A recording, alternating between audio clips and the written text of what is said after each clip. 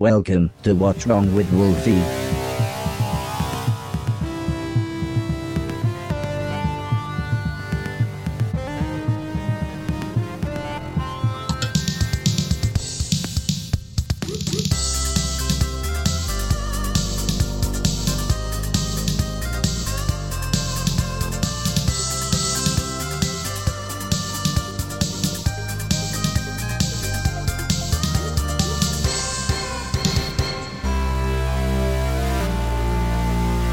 Greetings and welcome to What's Wrong with Wolfie, a retro podcast dedicated to the pop culture of the 80s, 90s and zeros. My name is Jason. I'm Chris. And I'm Steve. No Rich this week, unfortunately, but we are joined by a special guest.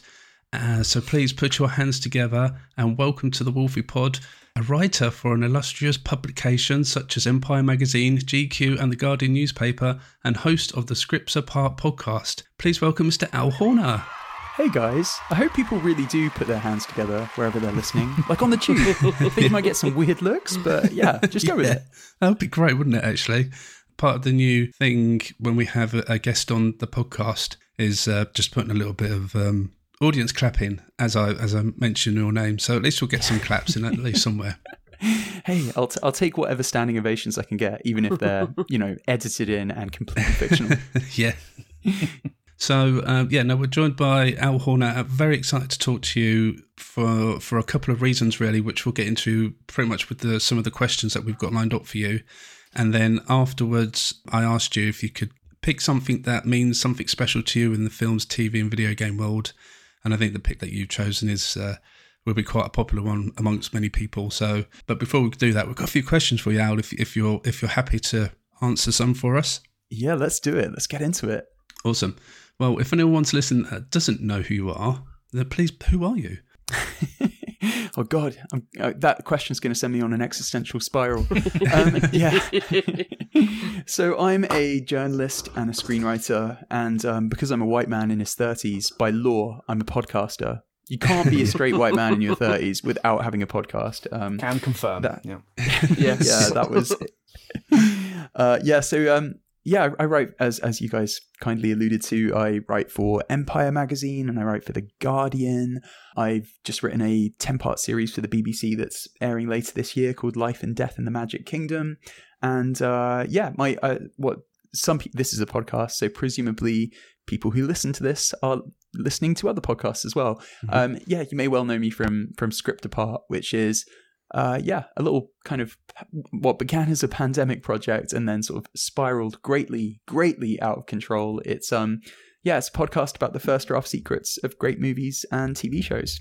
So each episode we have an acclaimed screenwriter revisiting their first draft of what became either a beloved movie or an amazing TV show. And we've had all sorts of guests. It's been running for about 3 years now, and it's simultaneously the love of my life and the bane of my life. I don't know whether you guys have that with your podcast, but It's a real love-hate relationship we have. Mm-hmm. Love because it's really good fun to do, and I really enjoy the episodes, but it can be tough sometimes. Absolutely. But as we're talking about the podcast, you've had some extremely interesting people onto the podcast, and some have audibly gone, wow, I can't believe that he's got to speak to this person or that person. But what's it like for you when these people say yes to you and you get to speak to them? Are you anxious or excited or? Well, I mean, there are a couple of things. The yeses are what people don't see when they, subscribe to Script Apart and they just see all these big names in their feed is, there's a lot of no's. For every yes, there's a lot of no's. And even those yeses, it's a case of it's a yes after previous no's where it hasn't worked with their schedule.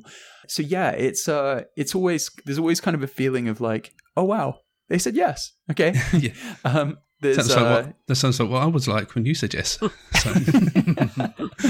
Yeah, it's in terms of the actual recordings, it's just kind of elation, really.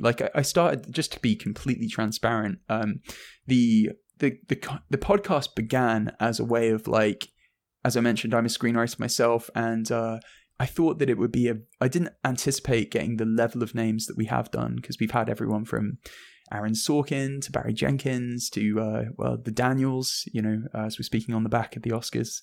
Like, so many great, incredible screenwriters have come on the show, and in many cases I never would have imagined anyone like that would be available or be so generous with their time to come on the show. But it began very much as like a way of me trying to improve my own screenwriting and thinking, how can I leverage my journalist credentials into getting Edgar Wright to tell me where the hell I'm going wrong with my own writing? And it's been really, really great in that regard. And yeah, in terms of the actual recordings, like, I don't particularly get anxious just because I've been interviewing for so long. I've been a journalist for about 10 years now, and all that stuff's fine. But it's kind of afterwards, there is like a bit of a sort of post-record euphoria where I'm like, oh wait, did Mike Flanagan just give me 2 hours of absolute gold about Dr. Sleep? Did did James Gunn really just like hang out for like the last hour with me talking about the Suicide Squad? So it's afterwards that kind of it can set in, that you realize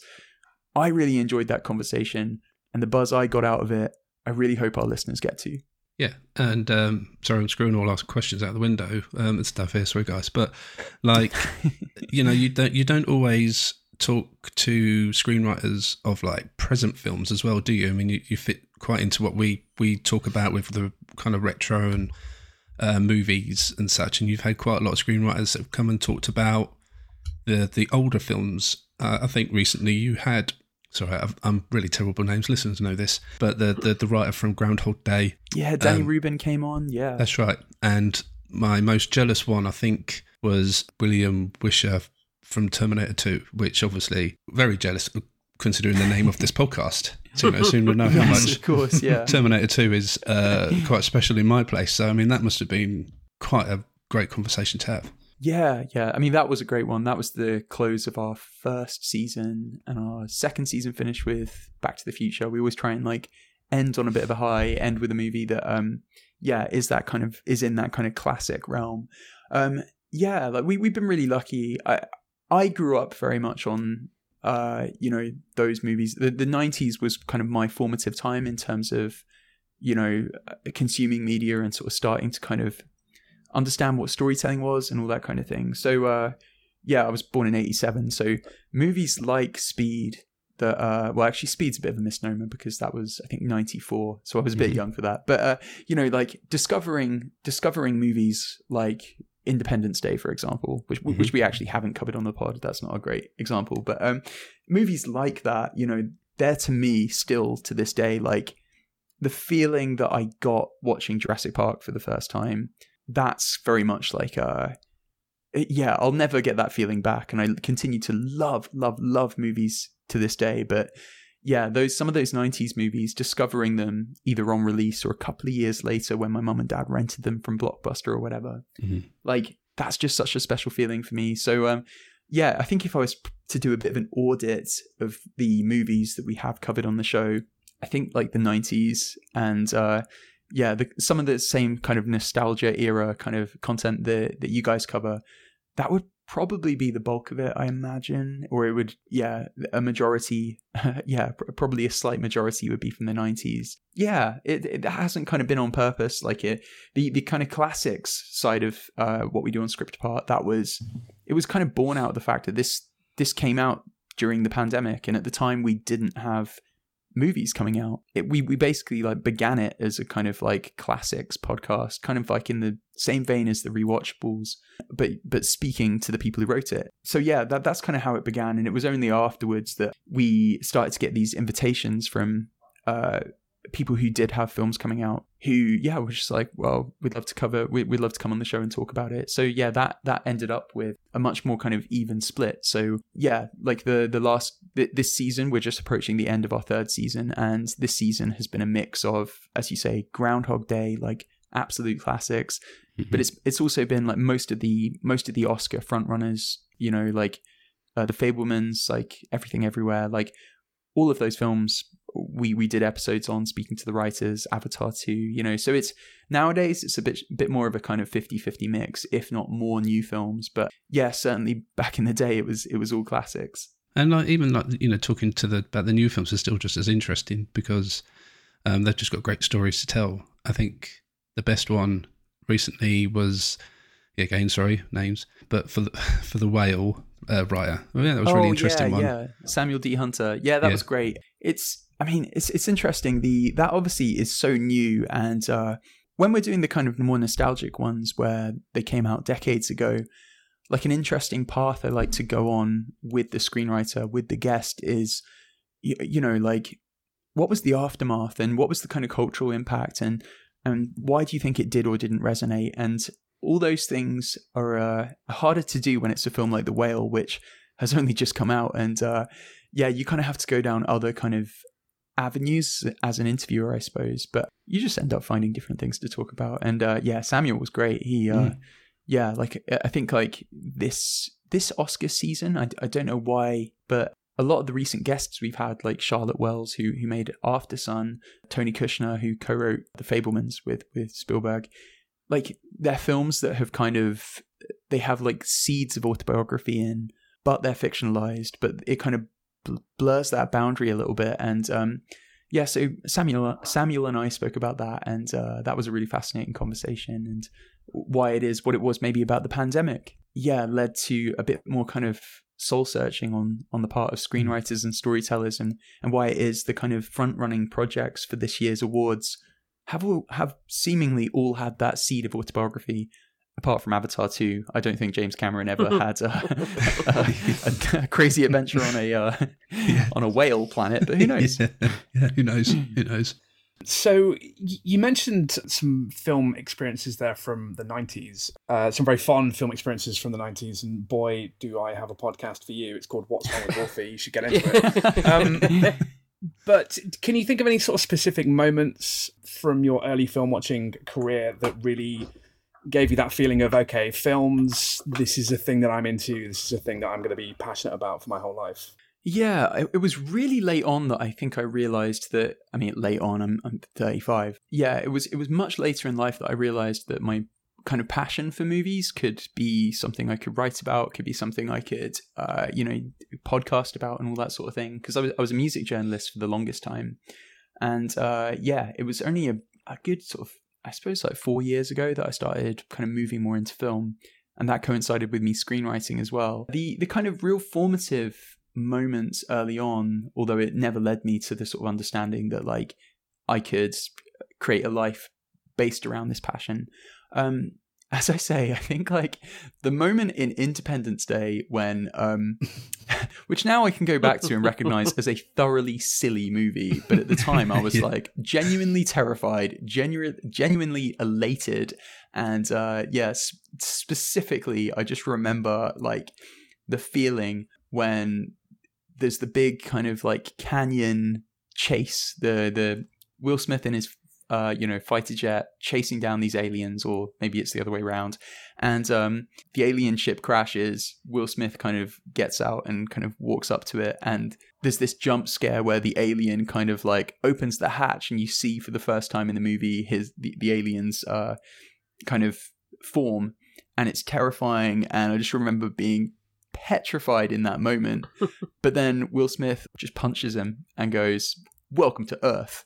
And I just remember like thinking that was the single greatest thing I had ever experienced in my life at the time.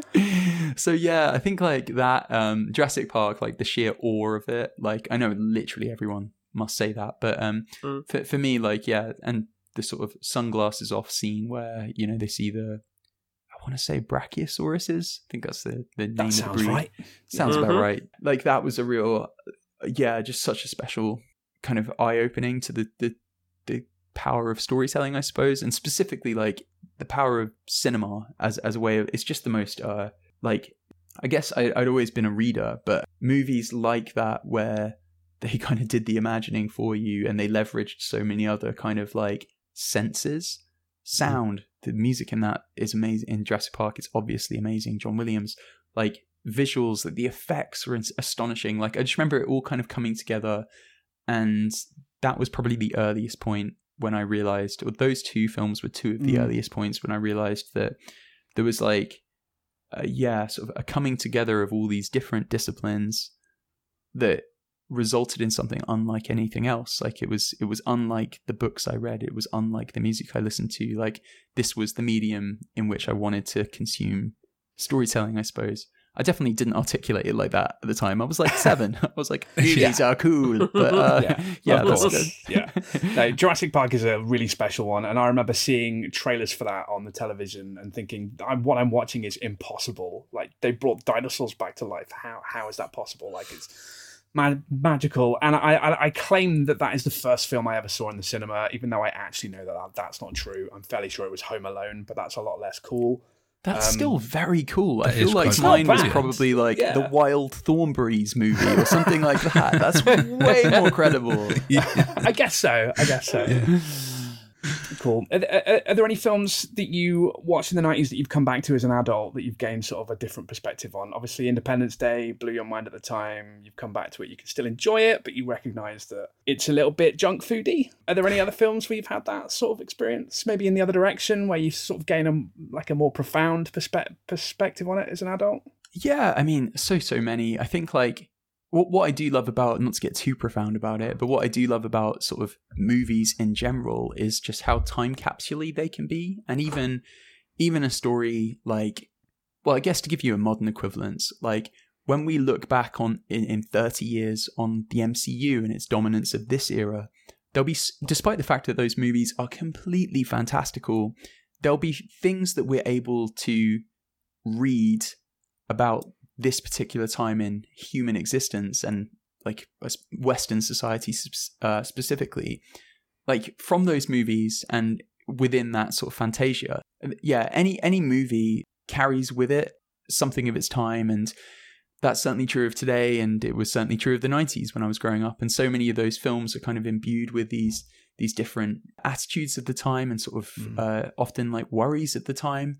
Like The Matrix, I'll give you two movies that are probably the most seminal in terms of like my kind of relationship with the form. Like the Matrix is I was like the perfect age to discover that movie. I think I was 97, so I was 10, and yeah, it just blew my mind. I had never ever kind of had an existential thought or anything, a philosophical thought in my entire life. And then all of a sudden, like, I was quite kind of back to back almost with the other movie I'm about to mention. I was kind of being confronted with these, grand existential dilemmas of like, what is real? Are you real? Like, and all these kind of things. And in the case of The Matrix, what I've come to realize now, decades on, is like, there was a lot of kind of Y2K anxiety going around, and computing was on such a brink in terms of the way it was like creeping into our lives, and there's a lot in that film and many other movies from around that time in terms of just like that paranoia about like where technology was going to take us as we kind of like tumbled into this new millennium. And I'm sort of fascinated by that. So my relationship often with a lot of these movies kind of gets better the further away from release it is, because it becomes more of a discovery tool into like, well, what was going on in the 90s, or what was going on in the early 2000s. The other movie that I should mention in this regard that again I think like I've had sort of a changing relationship to and have kind of I find something more profound in it each time is The Truman Show. And The Truman Show is actually that's actually the movie that sort of started Script Apart. I was looking for the script. I was working on a screenplay that was not very tangential, but kind of vaguely in the same ballpark, and kind of wanted to reference something. I just wanted to see what something looked like on the page, and I went searching for that and for the screenplay for that, and I accidentally came across a first draft that had leaked online, and the first draft of The Truman Show is completely different to the finished product. And that's kind of what gave me the idea for like, I should do an entire podcast about this where, we're just looking at all the differences, why things change. But yeah, The Truman Show, just like in terms of where we were going to go in terms of reality TV and then consequently social media, it's so fascinating in terms of what it's talking about in terms of all that stuff. And the more that time goes on, the more I'm like, I'm kind of all the more kind of in admiration of that film for what it was articulating and what it was exploring. So yeah, a lot of these movies, my love for them only really grows as the years go on, I suppose. I can't decide whether or not The Truman Show turned out to not be an accurate prediction of the future or if it completely nailed it. Because obviously we moved away from like reality television in the literal sense, but then you remember what's going on social media and you're like, oh shit, no, it got everything correct. Yeah, I think there's an argument to be made that, like, you know, we've all willingly turned ourselves into Trumans. Yes, exactly. Yeah, that's it. Yeah. Could be more accurate. Boy, hey, I just wanted to talk to you a little bit about your writing as well as your podcast. Obviously, that's another big part of your job. Like, did you always kind of want to be a writer? Well, obviously, I first and foremost wanted to be a Premier League footballer. And at the age of 35, I'm slowly coming to grips with the idea that might not happen. It can still happen, man. It can still happen. Come on. Hey, I mean, like, is it so crazy to imagine that, like, Gareth Southgate is, you know, his car breaks down outside the Homerton football pitch that I play on Thursday nights. And it's like, wait, who's that guy? You know, it can still happen. It's not, Sure. you know. Yeah. I think my parents were both English teachers. So I was brought up around stories, and yeah, it was quite early that I took to writing. And I think like it took till the pandemic to realize that, like, I've been writing, but I've been writing about other people's writing, if you like, for a long time, and I'd like to sort of tell my own stories. So yeah, it's been a kind of long road to actually sort of switching over and kind of moving to the other side of that divide, and yeah, that's an ongoing process. Yeah, it's an exciting one. I always wanted to be a production designer for film and TV, but it never happened for me. And I went into chefing, my second best interest in the end. Awesome. But what was your route to? Did it just kind of like free flow? Did it just sort of happen organically, or like did you have to really sort of knuckle down and sort of like focus on, say, screenwriting, for instance? Well, I've always had like creative outlets. Like I've always made music, and I've been in bands, and you know, I've always kind of like been like had a creative process, I suppose. But in terms of the screenwriting, it actually really didn't flow out of me. And that, again, is kind of partly why I started the podcast, because, well, basically, whenever I sat down and tried to write, my first draft would invariably be abysmal and just absolutely kind of littered with plot holes and things that didn't make sense and characters that were inconsistent and all this kind of thing. And I gave myself kind of a hard time about it because I was like, I felt like I was failing. But then I had a sense that, like, well, maybe actually everyone's first draft is kind of bad. And maybe the purpose of the first draft isn't to get it right first time. It's to kind of like just splurge a bunch of ideas on the page. And yeah, over the course of doing the podcast, I've realized that, you know, sure, there are some people like Barry Jenkins who wrote Moonlight in 2 weeks and just nailed it first time pretty much. But for the most part, you know, like we did an episode, as I say, on Back to the Future. The first draft of Back to the Future was all over the shop, and they had like a pet monkey, and you know, there was a fridge I've involved. read the first drafts, and it's fascinating to see the process change and evolve. The podcast has been pretty instrumental just in terms of my own writing and realizing that, like, no, wait, your first draft is you've got to give yourself permission to be bad at something and trust that is how you get good at something. And I like to think that kind of is something that stretches across any kind of form of creativity. Oh, failure is always an option. It's part of the human condition, isn't it? If you don't fail, you don't learn, and you don't adapt, and you don't move on. And but it's really easy. It's really easy to be like scared off by the failures, though, and it's really easy to be, especially in a time of like social media, where, you know, all of us have been kind of trained to, you know, we exist in a digital space where everyone is presenting the best sides of themselves first, and it's, you know, that's what they're projecting, and the honesty about the failures is maybe less upfront. I think, like, in that context, it's really easy sometimes to be so daunted by things being bad at first that it's easy to give up, basically. And I almost did, and maybe without having done the show, I possibly would have, So yeah, it's been an interesting journey. That's where my segue was for the question, because I remember I was at school doing my A-levels. I was doing graphic design and fine art, and wanted to be a production designer, and I've still got some of my stuff, and I just couldn't wrap my head around not so much deadlines, but the whole planning and structure.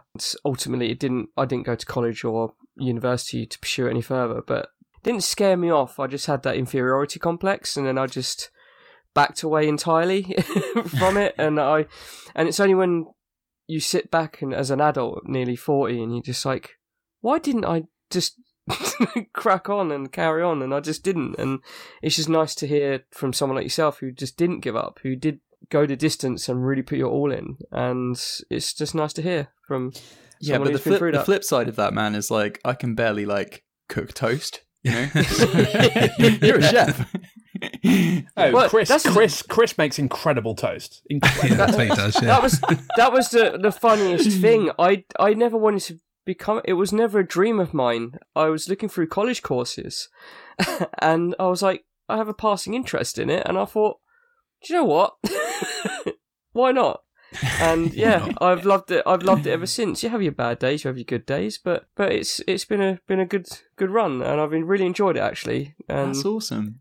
But then without going to study, I wouldn't have met my wife, and I wouldn't be where I am now. So you can look at it from that side as well. Exactly. Yeah. So everything happens for a reason. Yes, it sure does. So in terms of learning from failures, I think that's what's so valuable about the amount of insight that we get into the production of movies these days, and what's so valuable about podcasts like Script Apart is because it's very easy to look at these finished products that are super polished and incredible and go, everyone there is a genius. That's an impossible. Like I can't reach that level of skill. And while it's definitely true that there are geniuses, of course, having this kind of insight really informs you that there's a lot of failure along the way, and there's a lot of graft, and there's a lot of, you hear stories about productions of films that are an absolute nightmare, but they get made because everybody's there, because they're passionate about it, and everyone loves what they're doing. And so that gives you some perspective, and it makes you think, actually, I could do that because I'm pretty good at failing as well. So yeah, and to be honest, that is like, not to be too cheesy about it, but like, one of the most rewarding parts about doing the show is the amount of people who do get in touch and say, like, it's kind of been it's kind of demystified or made less daunting, the whole process, because as you say, like, our assumption is these people are just geniuses, this script and this story must have come to them in a bolt of lightning, but actually, like, it's like, it's archaeology. You've got like a giant kind of mess of rock and all this kind of nonsense in front of you, and these screenwriters who come on the show, for the most part, unless they are Barry Jenkins, they've had to kind of really like dig and dig and dig and dig and work, graft, as you say, to kind of actually unearth the gold in there. That was a pretty mixed metaphor, but it just about held together. It worked. There's gold. Archaeology is not the search for gold. I don't know what I'm talking about. No. Oh, whoops. Has there been a particular guest that has left you awestruck? I know we kind of touched on this earlier, but if you feel like elaborating on any in particular. God, that's a really good question. I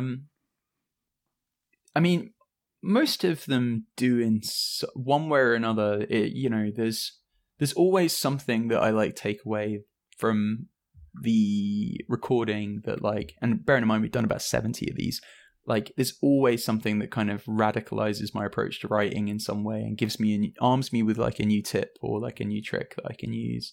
I think like there have been kind of episodes where like I've been awestruck because of the kind of profile of the person. I mean, like, Tony Kushner's won like the Pulitzer Prize.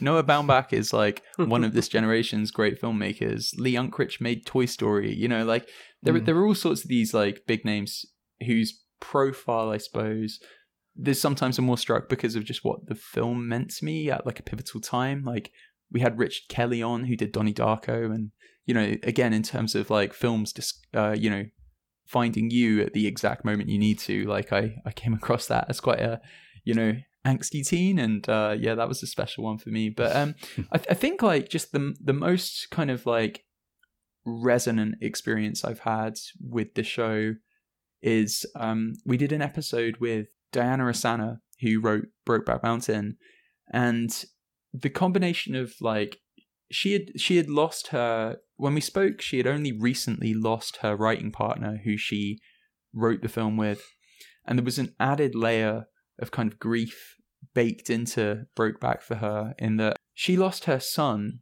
and Heath Ledger really reminded her of her son, and there was like a healing aspect to working with him. And then of course we as a film society kind of lost Heath, and it was just a really like emotional conversation. And it's sort of I think it's the only time so far that like a guest has kind of been in tears on the show, and that was kind of a special one. I like, in terms of the ones that I sort of direct people to if they've never heard the show before, I'm like, listen to the Daniels, or listen to Everything Everywhere. Listen to we did an episode with David Koepp, who wrote Mission Impossible and Jurassic Park and all sorts. That there are sort of there are episodes that I kind of direct people to in terms of this is a good access point into the show. The Brokeback one, which is a bit longer and it's pretty deep, both like in terms of the emotional content of it and the screenwriting technicality, I suppose. That is probably the one that's left me most awestruck, I think. Wow. Cool. Okay. I haven't heard that one. I'm going to go back and scoop that one up for sure. Yeah, same here actually. I've never actually seen Brokeback Mountain, so I think I might have just... I think that's a job. Sometimes if there's a film I haven't seen, I may just skip that episode because I don't want anything spoiled for me in that sense, and then kind of go back. So yeah, no, I've never actually seen Brokeback Mountain, unfortunately. So as I get older... I know. There's quite a lot of films I've never watched, and I'm like, oh God, what was I actually doing in the 90s and early 2000s? I'm the same, and then you sit there and you go, I really should watch that, and then you look at the date, it's like, this film's 15 years old. Mm-hmm. Why am I sitting? But things pass you by. Life gets cloggy and in the way and foggy, and you just like, oh, should we check that out? I've never seen Brokeback either. It's been on my radar for years, and I've just never gotten around to it. Yeah, well, you'll watch it, you'll finish it, and you'll go, turns out everyone was right. Yeah, good. Which is normally the case. Yeah. Who controls the British crown? Who keeps the metric system down? We do. Who keeps Atlantis off the maps? Who keeps the Martians under wraps? We do. Who holds back the electric car? Who makes Steve Gutenberg a star? We do.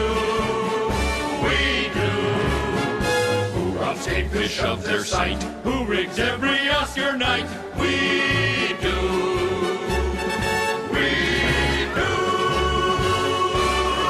Okay, well, we always like to try and get to know our guests a little bit more, I guess, not just in their profession or what they're known for, but also just in their interests in pop culture and films and movies and such.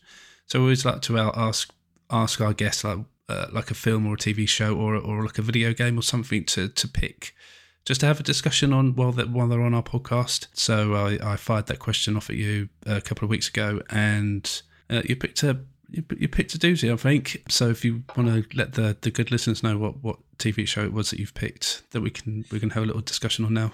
Yeah, sure. Well, I actually picked something that sits across all three of those categories. Sure, it does actually. TV, movies, and games. The Simpsons. I really love like a totally unabashed Simpsons fan fest. So, like, what is it about the Simpsons in particular that? I mean, I guess it means different things to different people, I guess. So, like, what is so special about The Simpsons for you? A lot of my early experiences, I guess, just because of the time I was growing up and how immediate, like, a phenomenon The Simpsons was, a lot of my kind of really early childhood memories are kind of wrapped up in that show. Like, I remember I used to be allowed to watch it after bath time on a Sunday when I was really, really little, and sort of like I had like a Simpsons t-shirt, and I remember there was a parade that came to my hometown once when where I sort of got a Bart Simpson balloon that was my joy. And a big famous story in my family is my dad kind of opening the window and the Bart Simpson balloon like drifting out and up into the sky. Oh, and, no. Yeah, it's my early trauma. I've been there as a parent, so yeah. Yeah. So Dad, if you're listening, I have not forgiven you. I never will. No, I'm kidding.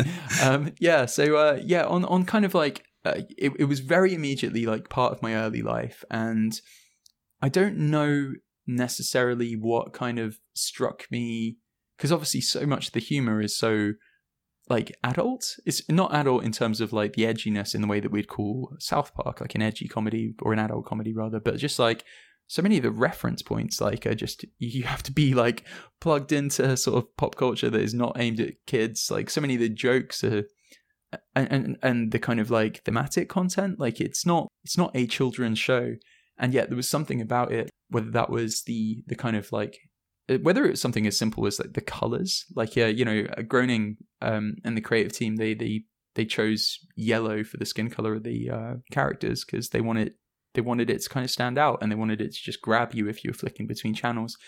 I don't know if it was something as simple as that. I think like there was probably, like, if I was to look back, like there's something about like the kind of like family dynamic everyone could probably see a bit of their own family in, and I think there was it was just, there was so much fun to it, and there was such zippiness to it, and even if I wasn't sort of understanding a lot of the jokes, I think the pace at which those jokes are zipped through, I think just like I couldn't resist the energy of it. And in the decades since, like it has just continued to be like part of the fabric of my life. Like I like many people, sort of my relationship with the new episodes isn't as strong as the old episodes, but the old episodes are just on a loop in my brain. They just live in there rent free. And like even like last night, like me and Cam, who's the producer of Script Part, we went to see John Wick 4, and just like there were so many occasions where just like a Simpsons quote kind of popped into my brain, because that is apparently the way I process the world. Like there is no situation, there's literally nothing, no moment in which like I can't find an applicable Simpsons quote to apply to that moment or whatever it is I'm watching. So it's just kind of been ever present for me for I guess like 25 years, if not longer. Definitely longer. 30 years probably. I mean, I think I'm with you, and I'm sure I'm the same with the other guys. Like, it was such an impact when it landed in this country, and I think we'd kind of heard like rumours that have come across from America to say, like this new show is quite special. It was something that we all had to watch every week when a new episode. Excuse me. Well, it was quite funny in this country. I can't remember quite the access on The Simpsons. Was it on Sky? Wasn't it? Or it was on Sky. Yes. Yeah. And then it moved over to the BBC quite a few years later, didn't it? Mm-hmm.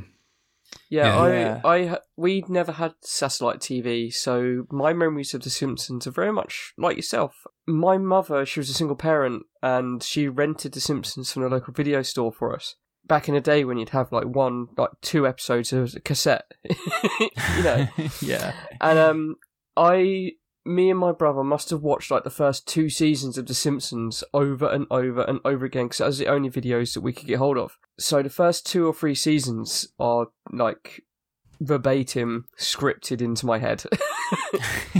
And so she would rent us the videos so we could.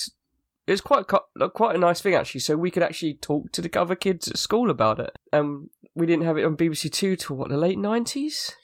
Yeah, I remember Something that like being pretty late. It must have been, because that supercharged my relationship. I remember we had Sky in the house like for like a year or something, and like when I was really little, but then like promptly didn't have it. And then I remember when it went on BBC and became like, it was like, was it 6 p.m. every night? Like, oh my god, just like it became like it became just such a part of my day. Like it was, I had to be in for like 6 p.m. Simpsons. Like it just had to happen, So followed by I think Buffy the Vampire Slayer at 6:45 or something like that. I just remember that being a good little window of my day.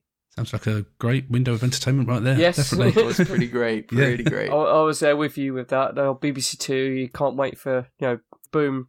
Here comes the American entertainment for like 2 or 3 hours that evening, and you'd have American imports that people like us never had Sky, so we're about 2 years behind everybody else with everything coming in. So well, that was just what it was back then, wasn't it? Yeah, yeah.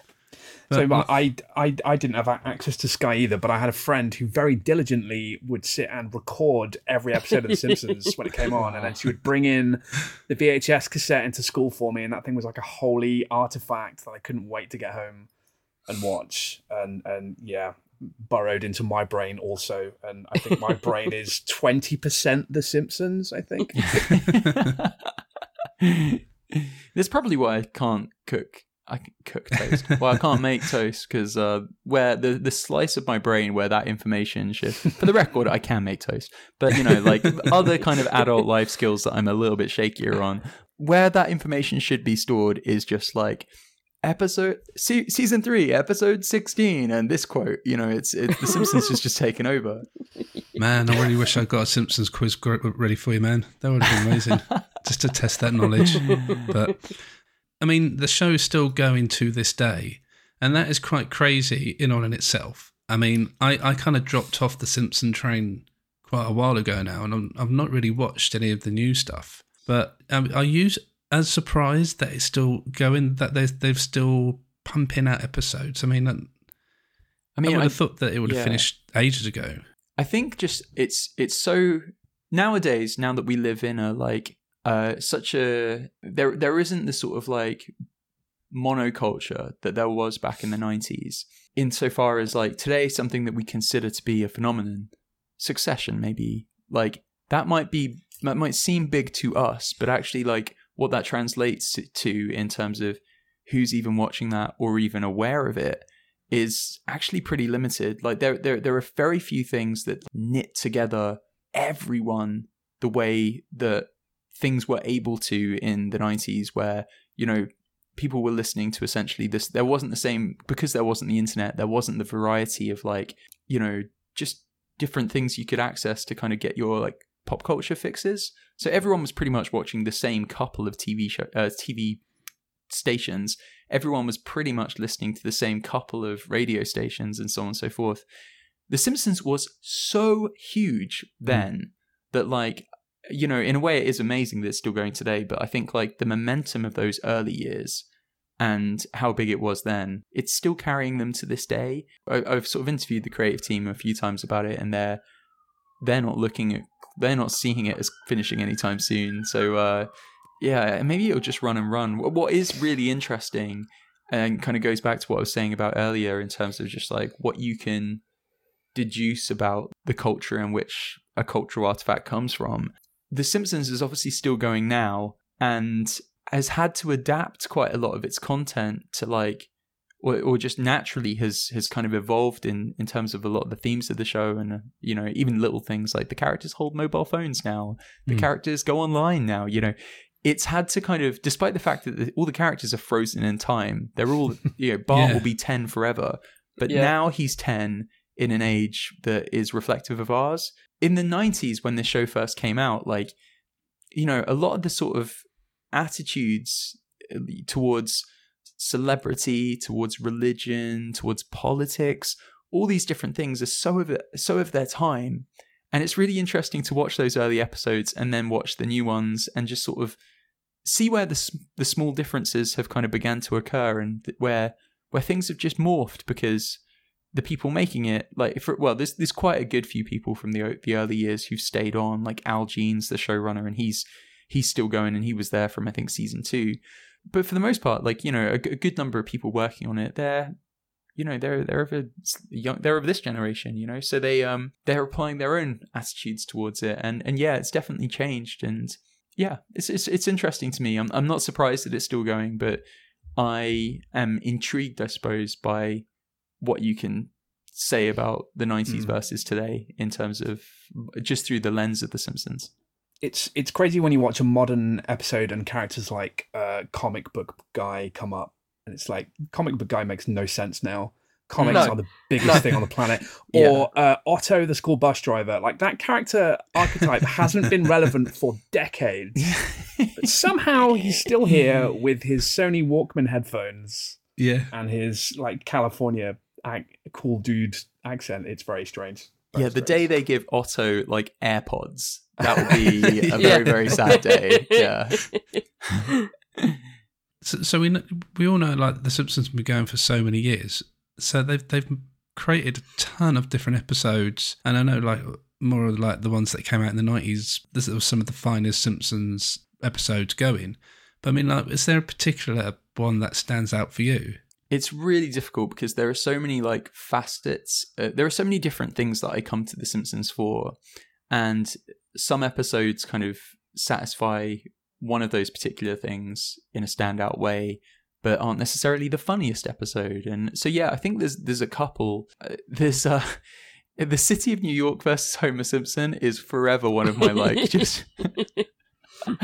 oh my God, it's just, like, absolutely burned into my brain. And yeah, like, that would be up there for, I guess, like, capturing a certain kind of Americanism, I suppose, about that the show was so good at. And yeah, it's such a great kind of character episode in terms of, like, Homer is, for the most part, this, you know, the universe just kind of, like, punish him. Yeah, it's just such a great Homer episode. A great one, like the Stonecutters episode's amazing. Marge versus the monorail is absolutely astounding.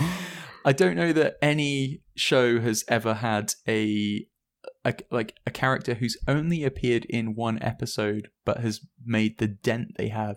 Quite like the Hank Scorpio episode. Yeah. Yeah. So, and that's like, in terms of those things that you come to The Simpsons for, like, its ability to kind of, like, be in dialogue with or parody the things kind of going on in kind of pop culture. That is such a good skewering of, like, Bond and, you know, sort of like those kind of villains from our kind of cinematic landscape. That would be up there for me. But it's yeah, it's really hard for me to pick, like, an episode. Another thing I should say is there are some, like, absolutely, like, emotionally bruising episodes that are definitely sort of up there for me, and I think are up there in terms of just some of the most beautifully emotive animated mainstream content of all time. You know, there's some astoundingly moving storylines that have, more predominantly in the early years, but that have been in the show. Yeah, definitely. It's always quite refreshing when those kind of programs, but, like, when you look at it as a kid, you know, you think you just watch cartoons, so you kind of have certain expectations when you go in to watch it. Yeah, as you kind of grow with the show, you kind of appreciate what difference there is, and when they touch upon those kind of more serious points.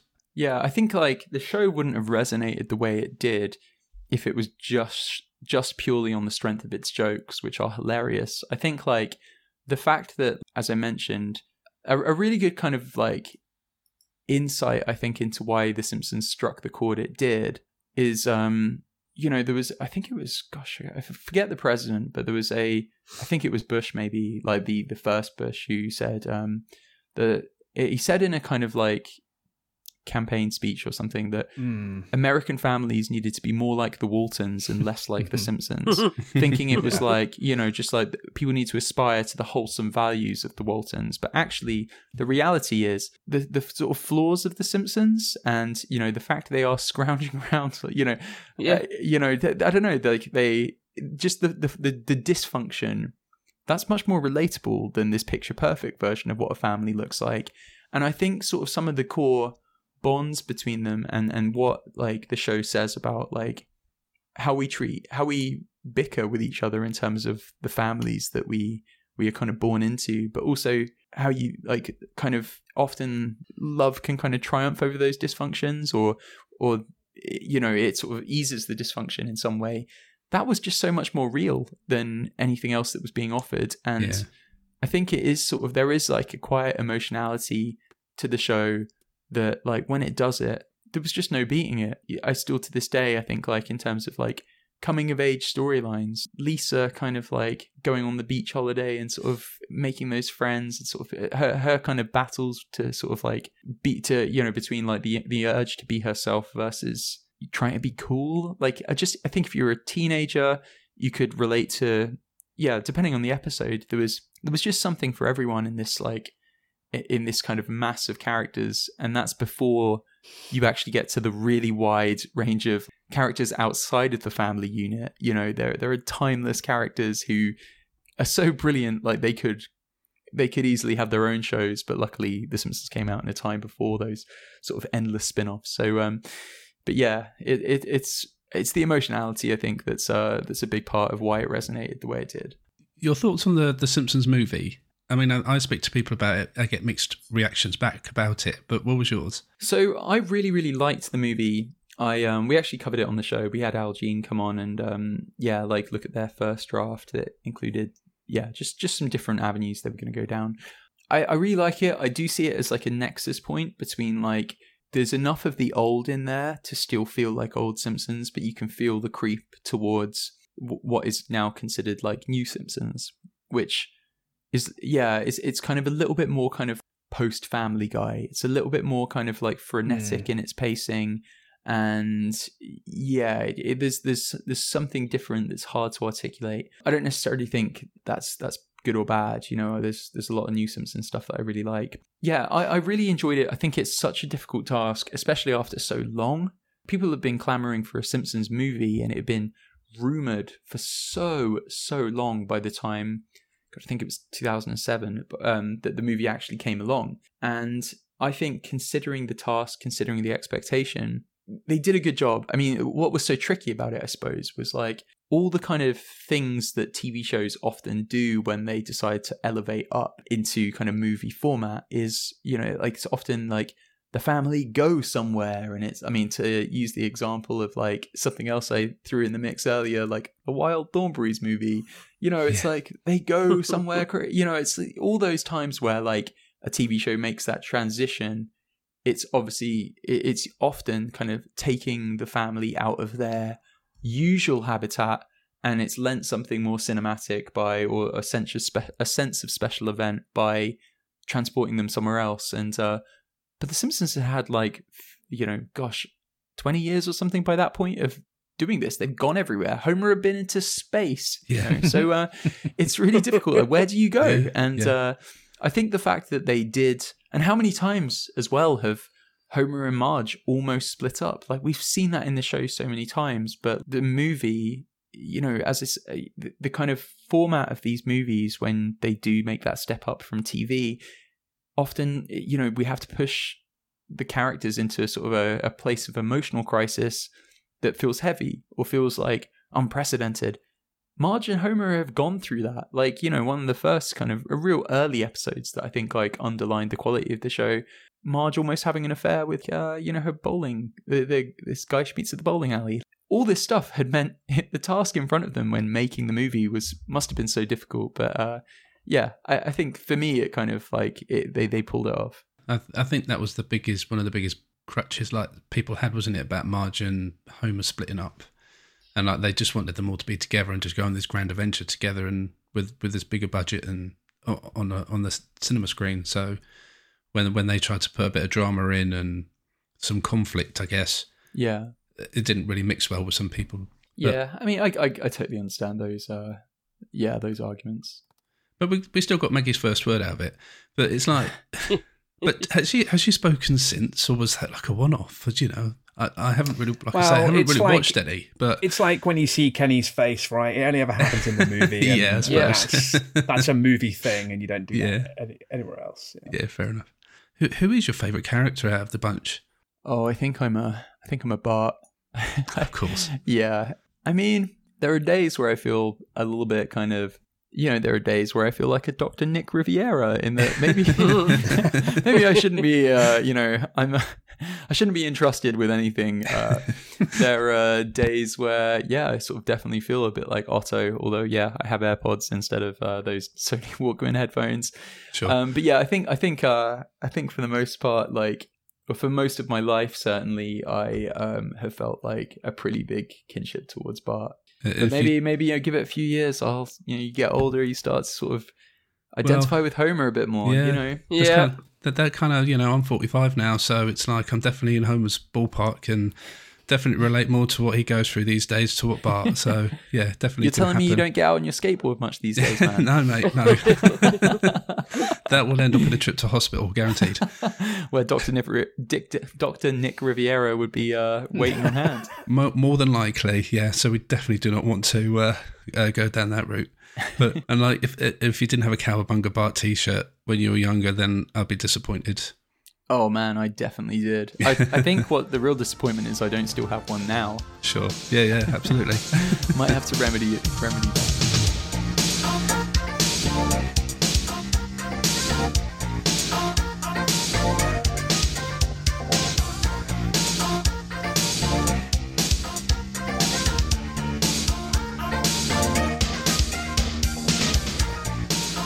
Thank you for coming on, Al. It's been an absolute pleasure to be able to speak to you about your career and the podcast and about The Simpsons. So thank you so much for coming on. And this is the time for you to plug away. Let the good listeners know where to get you.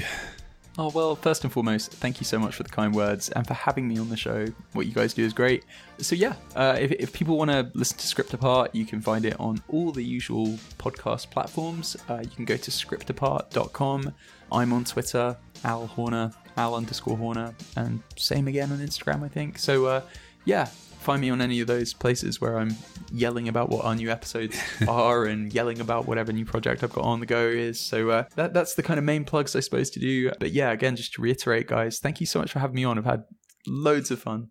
No, it's been a pleasure. Yeah, thank you. The time of recording, that Al's just had a piece published in Empire magazine about AI and the effects in Hollywood, I believe. I think by the time this comes out, it'll be about a month old or whatever. But I think that's definitely something to check out because, we could go down a whole rabbit hole with artificial intelligence right now. But yeah, that's a whole other episode. Yeah. Well, we have 6 minutes before we have to finish. Can we fit it in? Can we fit that discussion in? Just quickly, I don't think so. Yeah, I don't think so. But yeah, it's I mean, you got to cover it on the show because of the Terminator 2 link. Yeah, exactly. It's Skynet is essentially here, but instead it's decided to run Hollywood now. So sure. Yeah. So yeah, please go and check it out. But yeah, that is all the time we do have for on this episode. Thank you so much for joining us. And if you would like to support the show, then please go to our Ko-fi page where you can support us starting from just £1. And please also go and check out our Discord. We would love to come and speak to you about pop culture, retro or modern day. And links to both of those things can be found in the show description or on our website. Speaking of the website, please go and visit at thewolfiepod.com where you will find lots of written articles, back catalogue of episodes, and much more. Chaps, it's time to say goodbye. Bye-bye now. Goodbye, all. Goodbye. Adios. My name has been Jason, and you've been listening to What's Wrong with Wolfie, a retro podcast to the max. We'll catch you guys later. Bye.